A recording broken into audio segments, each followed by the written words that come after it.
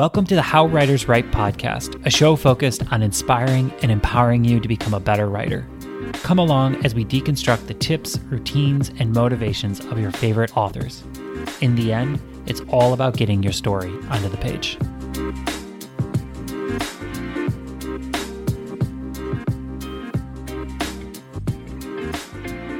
Welcome to Monday Motivation. Experience your story.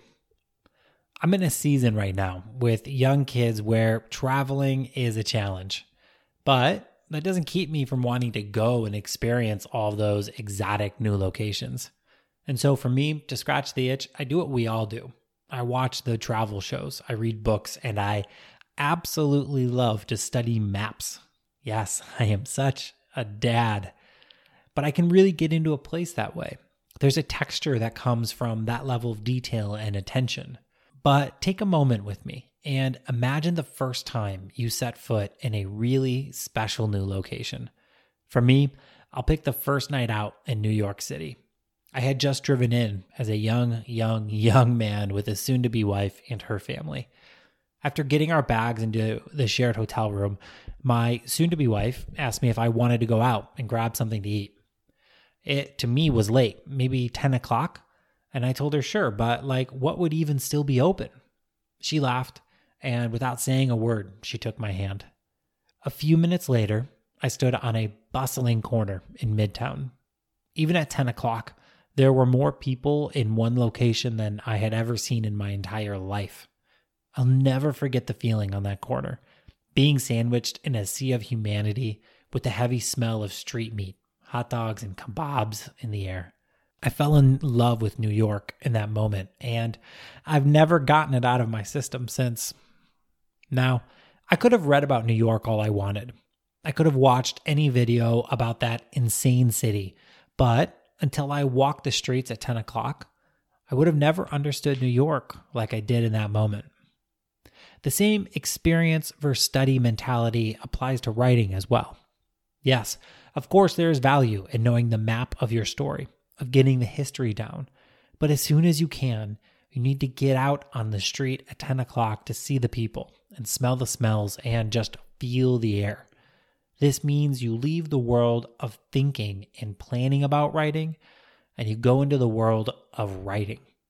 Experience your story through putting words on the page. It does not matter if you are putting down good words or the right words. It really doesn't. Because what you are after is not a good sentence, but you're after the experience of your story. Have fun. Take in the sights and talk to the people. Notice the things you notice when you are standing in awe in a brand new place. Once you've experienced your story, you can edit that experience down into a working draft. But you can't edit a blank page or a bunch of research or good intentions. The practical next step here is to put words on the page, but do it not with the expectation and anxiety of having to tell this perfectly formed, brilliant story, but do it through the lens of arriving at a new destination for the very, very first time.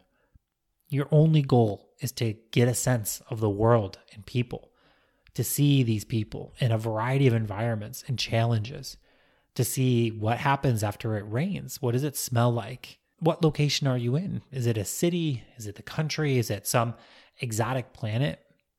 Release yourself of the expectation of having to get it right and just have some fun.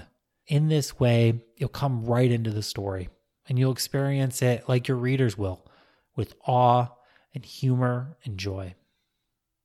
Thank you for listening, and I hope you have a wonderful week of writing.